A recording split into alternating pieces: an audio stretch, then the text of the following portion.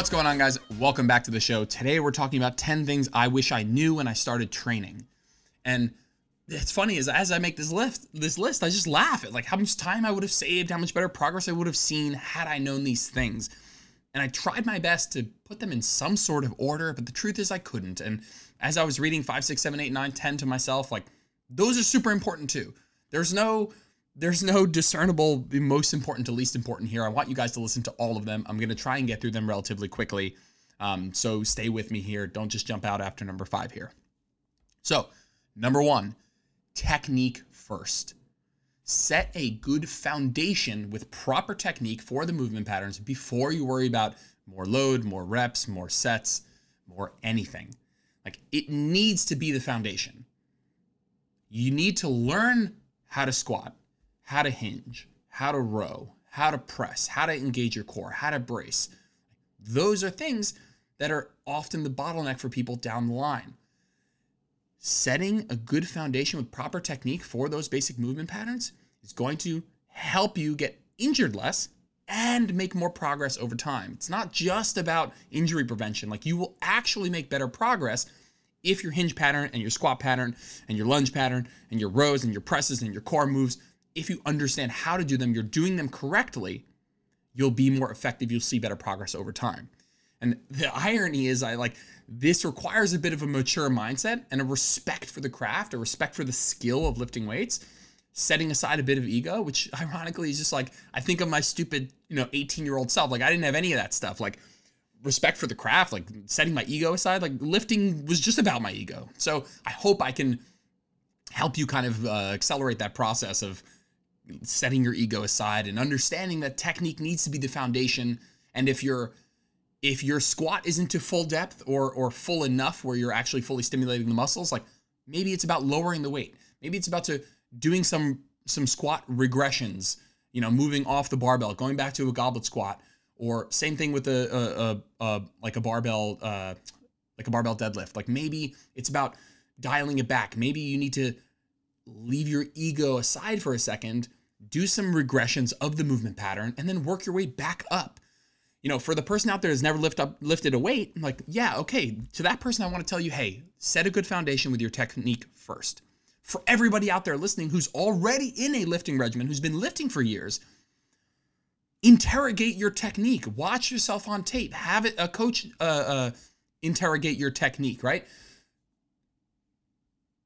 If it requires you dialing back the weight and kind of building back up with better technique, do it. It's important. You will reduce your risk of injury and be more effective with that movement by stimulating the muscles in the right way. Now, once your technique is down, number 2 is intensity is key. How many reps, how many sets, how much weight, how many workouts per week? It doesn't make a fucking difference unless your sets are, quote, intense enough. Intense enough means that those sets are taken close enough to failure to actually stimulate and disrupt homeostasis and cause adaptation and make you better. So I tell this to all my clients. Don't worry about the rep range as much. Don't worry about how many sets. Just make sure that every set is intense enough, is hard enough to cause adaptation. After you can do that well with good technique, then we can start talking about, okay, what's optimal rep range? How many sets per workout? How many sets per week? How many workouts per week? But I see a lot of people, asking me how many reps, how many sets, what's the best rep range? How many workouts per week? What's the best frequency? Man, make sure your sets are hard. And I'm actually a big proponent of modulating volume across the mesocycle. But if you're doing that, if you're worrying about how many reps, how many sets, how much weight, how many workouts, and you're not actually worrying about each individual set being stimulating, this is a big cart before horse moment where intensity is the bottleneck for you. Like you won't make more progress with more reps or more sets or more workouts if those individual sets themselves are not taken close enough to failure. Very quickly, what is close enough to failure? What is failure? Failure is the point where you couldn't do any more reps, and close enough to failure to cause stimulation, to cause adaptation is probably within 4 reps, 4 or 5 reps, between 4 and 5 all the way up to, to failure itself. Make sure your sets are intense enough or it's not going to matter. Number 3, don't go to failure all the time, especially as a beginner. Why especially as a beginner? Because as a beginner, it's unnecessary to go all the way to failure to get maximum gains. The training stimulus is so novel, you grow from just fucking looking at a dumbbell. You don't need to take your sets to failure. And when you don't need to take your sets to failure, why would you cause more disruption than you have to? Get more sore, risk more injury, when you can get more gains a little bit further out from failure. So for everybody listening, you don't need to take all your sets to failure. You shouldn't take all your sets to failure. The nuance of when to take your sets to failure is something that I'll cover in another podcast in more depth, but you shouldn't be going to failure all the time, especially as a beginner, for 2 reasons. 1, like we said, it's unnecessary. You grow from almost anything. You don't need to go to failure to get maximum gains. And number 2 is your technique isn't ironed out enough for you to grind out reps with good technique. The closer you get to failure, the quicker your technique is going to crumble as a beginner, because you haven't taught your body that the patterns well enough yet for you to work really hard and maintain technique. If you watch a strong person who's been lifting for 10 years, squatting with good technique for 10 years, the first rep and the last rep will look almost identical, if not identical, even if that last rep was taken very close to failure. Now, if I take Johnny Bag of Donuts off the street, never lifted a weight before, put a barbell on his back, and we're squatting, and he barely knows how to, to push his knees out.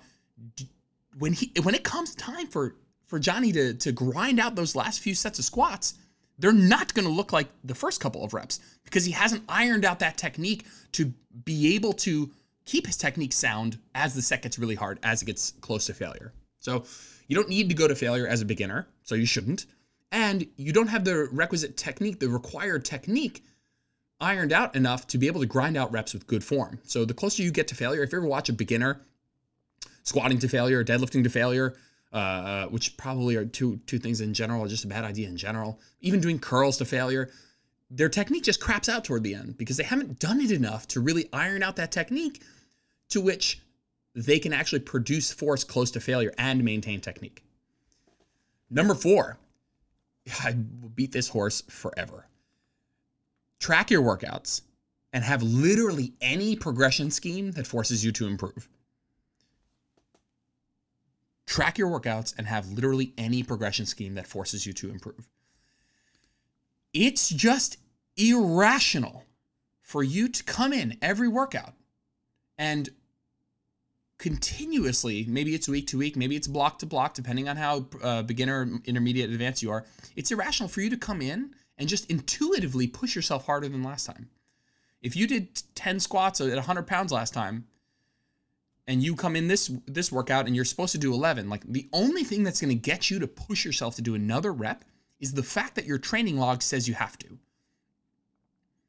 If you haven't gotten stronger in God knows how long, if you haven't been adding weight or reps over the course of the last 6 months, year, 2 years, 5 years, 10 years, ask yourself, are you tracking your workouts? Because if you're not, then you're relying on intuitively feeling like pushing yourself harder than ever before. And that's not intuitive. It's an oxymoron. You're not going to intuitively push yourself extremely hard every single time. And even if you push yourself extremely hard, it might not actually be hard enough or harder than last time. So tracking your workouts and making sure that you're making progress either week to week, block to block, every month, 2-3 months, depending on how advanced you are and how quickly you can make progress.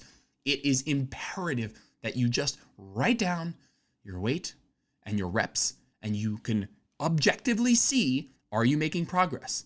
Because if you don't, chances are you just spin your wheels. You go into the gym, you do the same weight, same reps as you've always done, because there's nothing telling you that you should go up.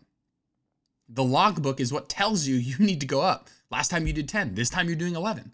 Last time was 100 pounds, today it's 105 pounds. Like, do that for a year, and I'll go over 2 super simple progression models in a quick second here, but if you do that for a year, you track your workouts and you push yourself from a progression standpoint, you'll make more progress than you ever have in your life. So I prefer using double progression, which states that you max out the rep range across all the sets and then you go up in weight. or using just a really simple rep or load progression across a mesocycle. So if on week 1 you did, like you said, 10 reps of squats at 100 pounds, and you're doing load progression, you'd go to 10 reps at 105 pounds. Or if you're doing a rep progression, you'd go to 11 reps at 100 pounds. And literally any progression scheme, those are both totally fine. But just pick anything that forces you to get stronger week to week or month to month, block to block. And on that tracking your workout note, there are kind of like 2 sub ones here. One is pyramids are dumb. Pyramid sets are just kind of dumb. You doing one set at 100 pounds for 10 reps and 120 for 8 reps, 140 at 6 reps, 180 at 4 reps.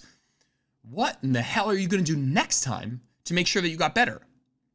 It's too difficult to track. It's too difficult to keep it apples to apples.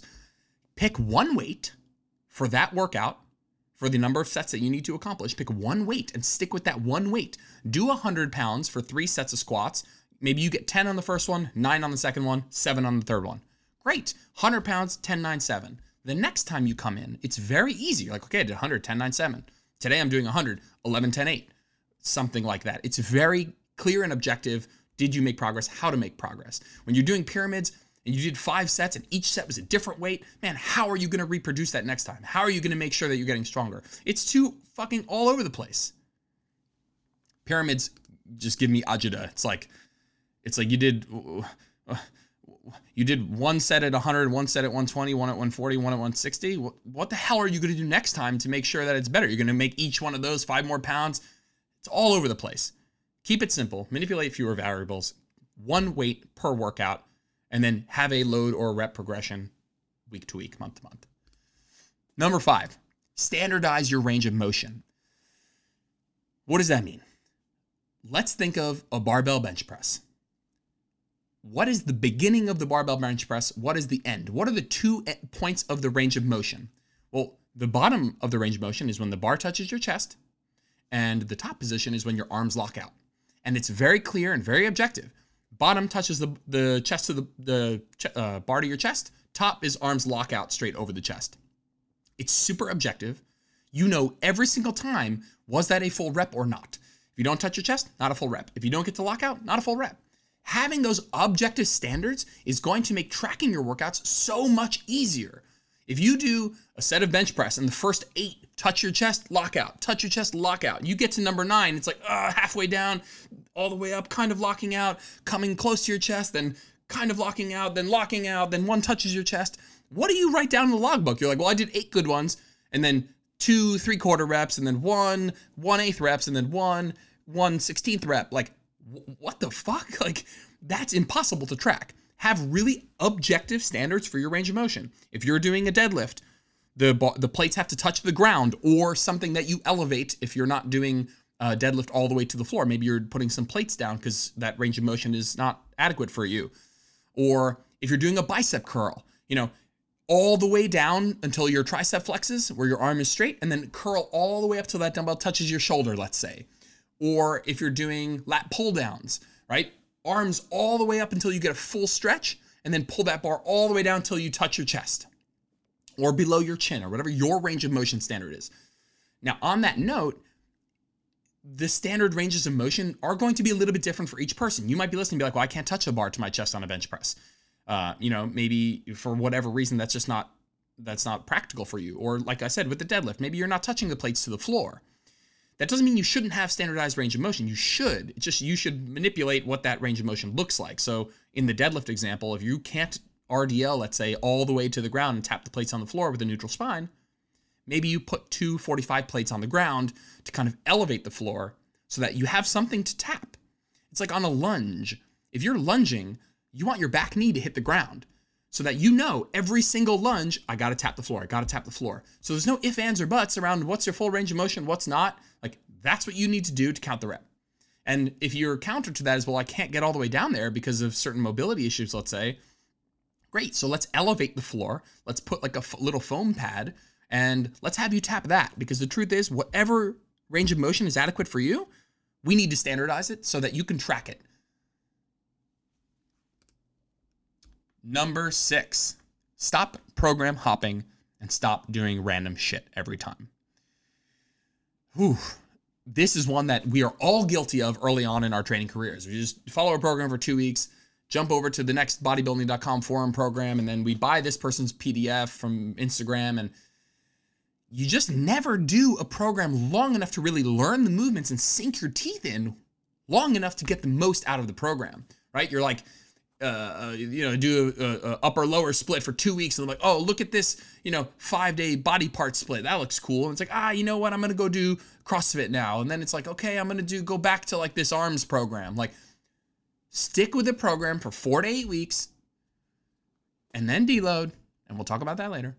And then swap, make some small variations, and keep going, making small changes in between blocks. Stick with the program for 4 to 8 weeks at a time. What ends up happening is on week 1, you're kind of learning the movements. I know that everybody listening knows what I'm talking about. On week 1 of a program, you're just learning the movements. You're looking at the movements. Maybe you're YouTubing how to do them. You're getting the feel for them. You're deciding what weight is productive for you. And that first week, you might fuck some of that up. You pick the wrong weight. Your form doesn't look great. You video yourself. You're like, God, it doesn't look very good. Week 2, you come in and you start to learn a little bit better. That second week workout's better because you know what you're in for. You're probably more time effective because you don't have to look up stuff. You understand the critique from your last workout in terms of technique, so you're touching that up. You know better. You have a more accurate weight that you're going to use for this session. You're not trying out 10 different weights. That second week workout is better. It's a better workout. Man, when you get to week 3, week 4, you're really in the groove now. The movements, the mind-muscle connection on a lot of those movements just goes up and up and up. You start getting better at the movement. Man, week 3, 4, 2, 3, 4, 5 of a program, they're great, right? If you program hop after week 2, you probably never hit your stride and actually got your best training from that program. Doing a program for, let's say, 4 weeks, 5, 6, 7 weeks at a time, obviously there's a diminishing return, a point where those movements become stale, but there's a really nice like honeymoon phase, or not honeymoon phase, but like a really good sweet spot in that like 3 to 6 week phase in week 3 to week 6, where you're very good at the movements now. You understand what you're doing. You understand how to do them from a technique perspective. You understand what muscles you're working. You have a really good mind-muscle connection. Those are the best weeks. Those are the weeks most people never get because they program hop before they ever get there. Stick with the program you're doing.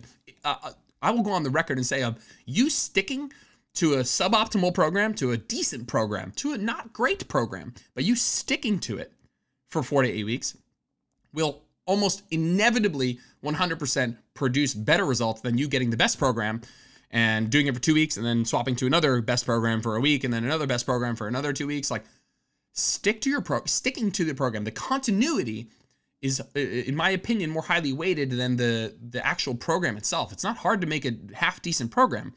It shouldn't be hard, but it's hard for people to actually stick to that program. Like, I look at other coaches' programs when I'm onboarding clients. I'm like, hey, send me what you've been doing. And like, whether or not, whatever I think of the program, I'm thinking, as long as you stick to this, as long as you stuck to this half decent program, you're going to see results. It's about sticking to the program. So no more program hopping. Stop doing random shit every time. And on that note of doing random shit every time, beyond the fact that you never actually get into a nice groove of doing the movements, build some mind-muscle connection, it's impossible to track progress. Like, what are you writing in your logbook? You're like, today I did bench, squat, lunge, curls. And then next week you're like, I did push-ups, deadlifts, pull-ups. Like, wait, what? Like, you want to be doing the same week of workouts, week to week, right? It might be 4 different workouts during the week, 2 upper, 2 lower.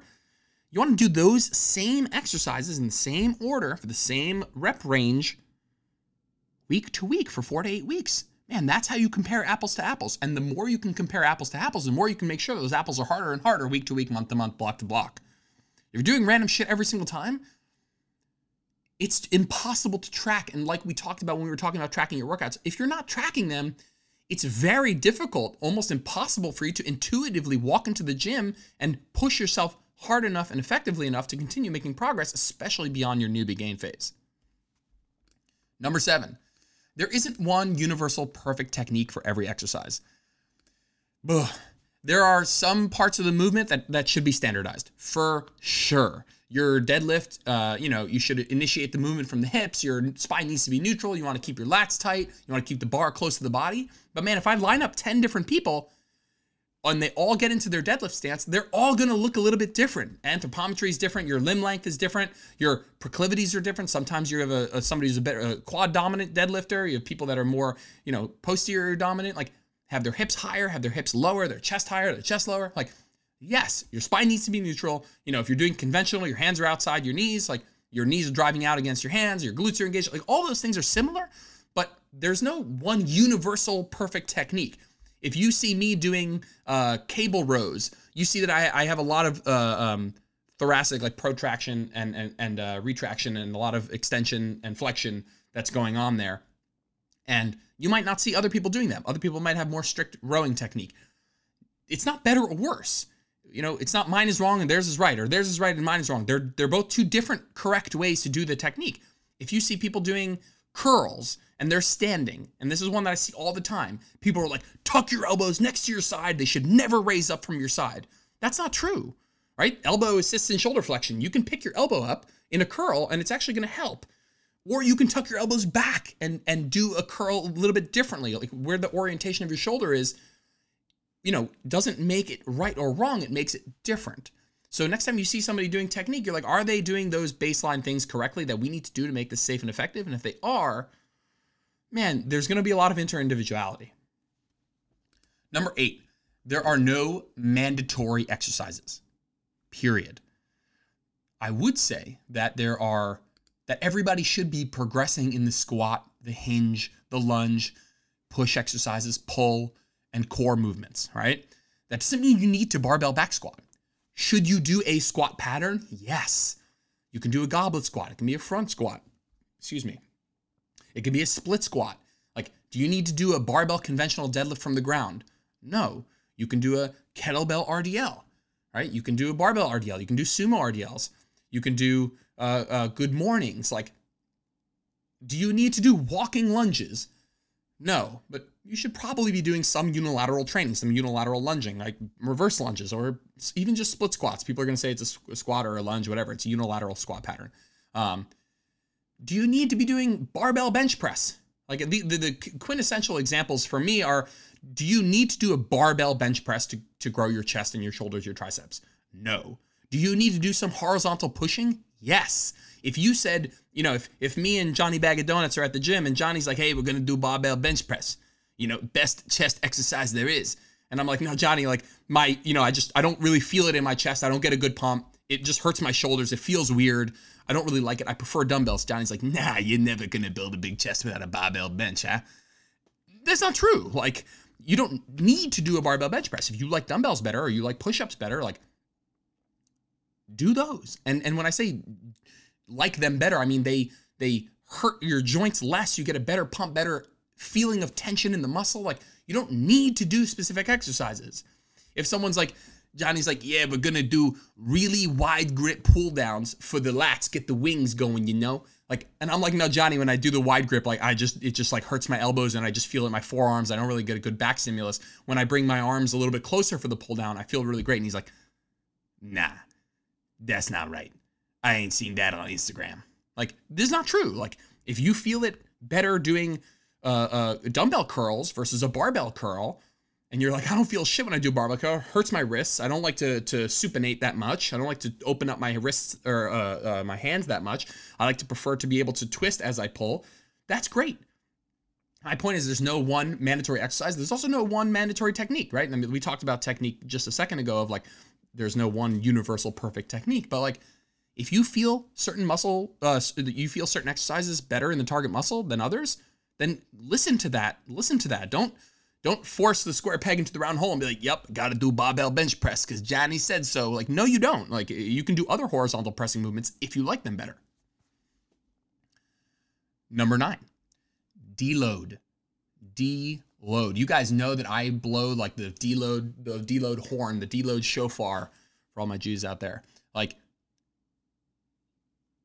yeah, it's just very simple. If you don't need a deload every 4 to 8 weeks, you're just not training hard enough to see progress. Because if you're training hard enough to see progress, fatigue will accumulate over those 4 to 8 weeks to a point where you can't make any more progress and you must deload so that you can start fresh.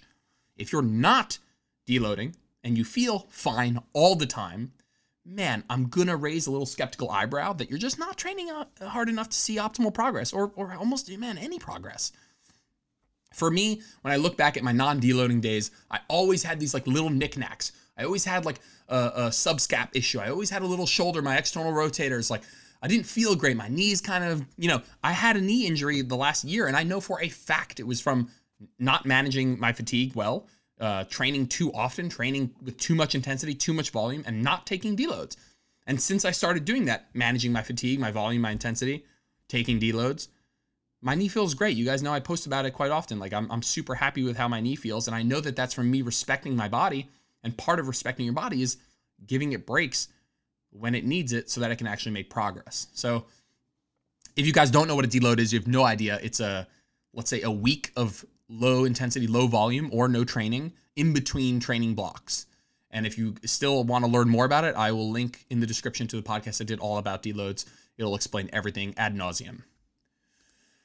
Number 10, the last one is hire a coach. If I could tell my old self one thing, I would hire a coach because you know what a coach is going to do. It's good. He or she is going to explain the 10 things that I just mentioned so that you can nip this in the butt and not look back 10 years later and be like, man, like I was a fucking idiot.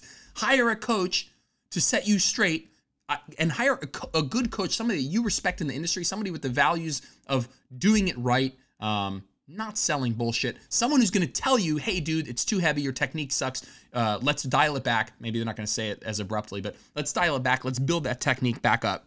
Somebody who's going to say, hey, it's been 4 or 5, 6, 7 weeks. It's time to take a deload. Someone who's going to say, hey, standardize the range of motion, man. Some of those curls were half reps. Some of them were 3/4 reps. Some of them were all the way down. Like, let's get them all unified. Someone who's going to tell you, hey, it doesn't matter how many reps and sets right now. Like, yes, we have a target rep range, but what I need more than anything is to make sure that your sets are intense enough that they're close enough to failure. So hire a coach because they're going to accelerate the process and they're going to give you objective advice that you might actually give yourself the same advice, but sometimes hearing it from somebody else is exactly what you need to kind of validate making a change. Hire a coach because you need, everybody listening to this, you need a program that is designed for you. Your time allocation, your exercise variation, your exercise selection preferences, your workout style preferences, your frequency capacity. How many times a week can you work out? How much time can you allocate towards training? What muscle groups do you want to grow? Which exercises feel great for you? Which ones don't feel great? Like, you need a program that's designed for you. And yeah, some cookie cutter programs out there might be fine, right? They cover the basics, they cover the basic movement patterns. They have a variety of rep ranges and they tell you to deload, and that can be okay. It can be okay. I don't want you to say you need to spend all this money on a coach. You can't just go out and find a pretty decent program. You can, but it's never going to be as good as something that's tailored for you. And you might say, okay, it's not going to be as good. That's fine. I'm okay with that. Like, that's totally cool. I totally support you. But as a coach, I know that one of the best things I can give somebody is a sounding board, somebody that they can ask a ton of questions, and I can be a source of learning. And one of the best things that I find happens a lot with my clientele is, like, when we start to do things, there's a lot of, okay, why did you do this? Why is that important? Like, you want to learn, not just by doing, because listen, if you don't listen to any of this stuff and you look back on your first 5-10 years of training and you're like, I didn't do any of this stuff. Yeah, you learned by doing. You learned by messing it up. You learned by not deloading. You learned by getting injured. You learned by, but like, that's one way to learn. And you might learn. A lot of us learn by messing up. We learn by doing. We learn by screwing it up. That's great. But like, if you can learn without screwing it up, if you can learn before you get injured, if you can learn like before your technique is brutal 5 years in, you're squatting 300 pounds with your knees caving in, your back rounding, like, why not get out ahead of that? And frankly, I do this for a living, and I hate programming for myself. It's just something I would rather offload to somebody else who is going to ask me the right questions. And yes, I can program for myself. I've done it for years, but I have never enjoyed my training more as when I didn't program for myself. There's something about that accountability of like receiving a program on your email, opening up, be like, hey, this is what you're doing. instead of having to generate that from your own mind. Besides, most of you guys listening to this, no offense to you, like you're not qualified to build a really great, properly designed, tailored program for you. And that's totally fine. You're not a professional. It's not what you do for a living. Hire a coach, help him get a program that's tailored for you, ask a freaking million questions, learn a ton, and accelerate the process of learning, both physically from a technique and intensity perspective, but also from a strategic, structured planning perspective of like how to track your workouts, how to progress, when to take deloads, how to standardize your range of motion, all of that stuff that we just talked about. Hiring a coach is going to accelerate this whole process. And if I could have asked for anything when I was 20 years old, I would have asked myself, or I would have told my younger self, invest some money in a coach that you respect, that you vetted, that has values that you respect, that is going to treat you, prioritize the right things and help you do it right. It's going to accelerate this process so freaking much. And I have a little bonus one here, and then I'm going to let you guys go. Number 11 is I was debating putting this one in, but maxing out is dumb, period. If you're not a power lifter, and even if you were a professional athlete, maxing out, testing your 1 rep max is fucking stupid. It's only beneficial to the point of it being motivating for you, but like, why not practice your 5 rep max? Why is your 5 rep max not motivating? Like, maxing out your 1 rep max, the only reason to ever do that is so when some chick is like, how much you bench? You can answer. But like, nobody gives a shit. Like, nobody cares how much you can bench. Nobody cares how much you can squat. Nobody cares how much you can deadlift. Like, maxing out doesn't serve any real physiological purpose. Doesn't make you better at almost anything. And certainly doesn't make you grow muscle. It really doesn't even make you stronger. It gets you better at doing 1 rep. Maxing out is dumb. If you're not a professional powerlifter, and maybe a professional athlete, but I would still posit that's pretty dumb. Stop maxing out. It's a higher risk of injury for literally no physiological reward. It makes no goddamn sense. You're just doing it to stroke your ego. And anytime you're doing something just to stroke your ego, probably a pretty big waste of your time. All right, guys, those are the 10, 11 things I wish I knew when I started training. I appreciate you guys listening, and I will see you guys in the next episode. Thanks for tuning in to this episode of Where Optimal Meets Practical. If you enjoyed it, if you found value, do me a favor and take a screenshot of your phone and post it to your social media. If you do, tag me so I can say thanks. If you ever want to get in touch with me, you can reach me at Jordan Lips Fitness on Instagram, or you can email me, jordanlips@jordanlipsfitness.com, or check out the website, jordanlipsfitness.com. I'd love to chat. Have a great day.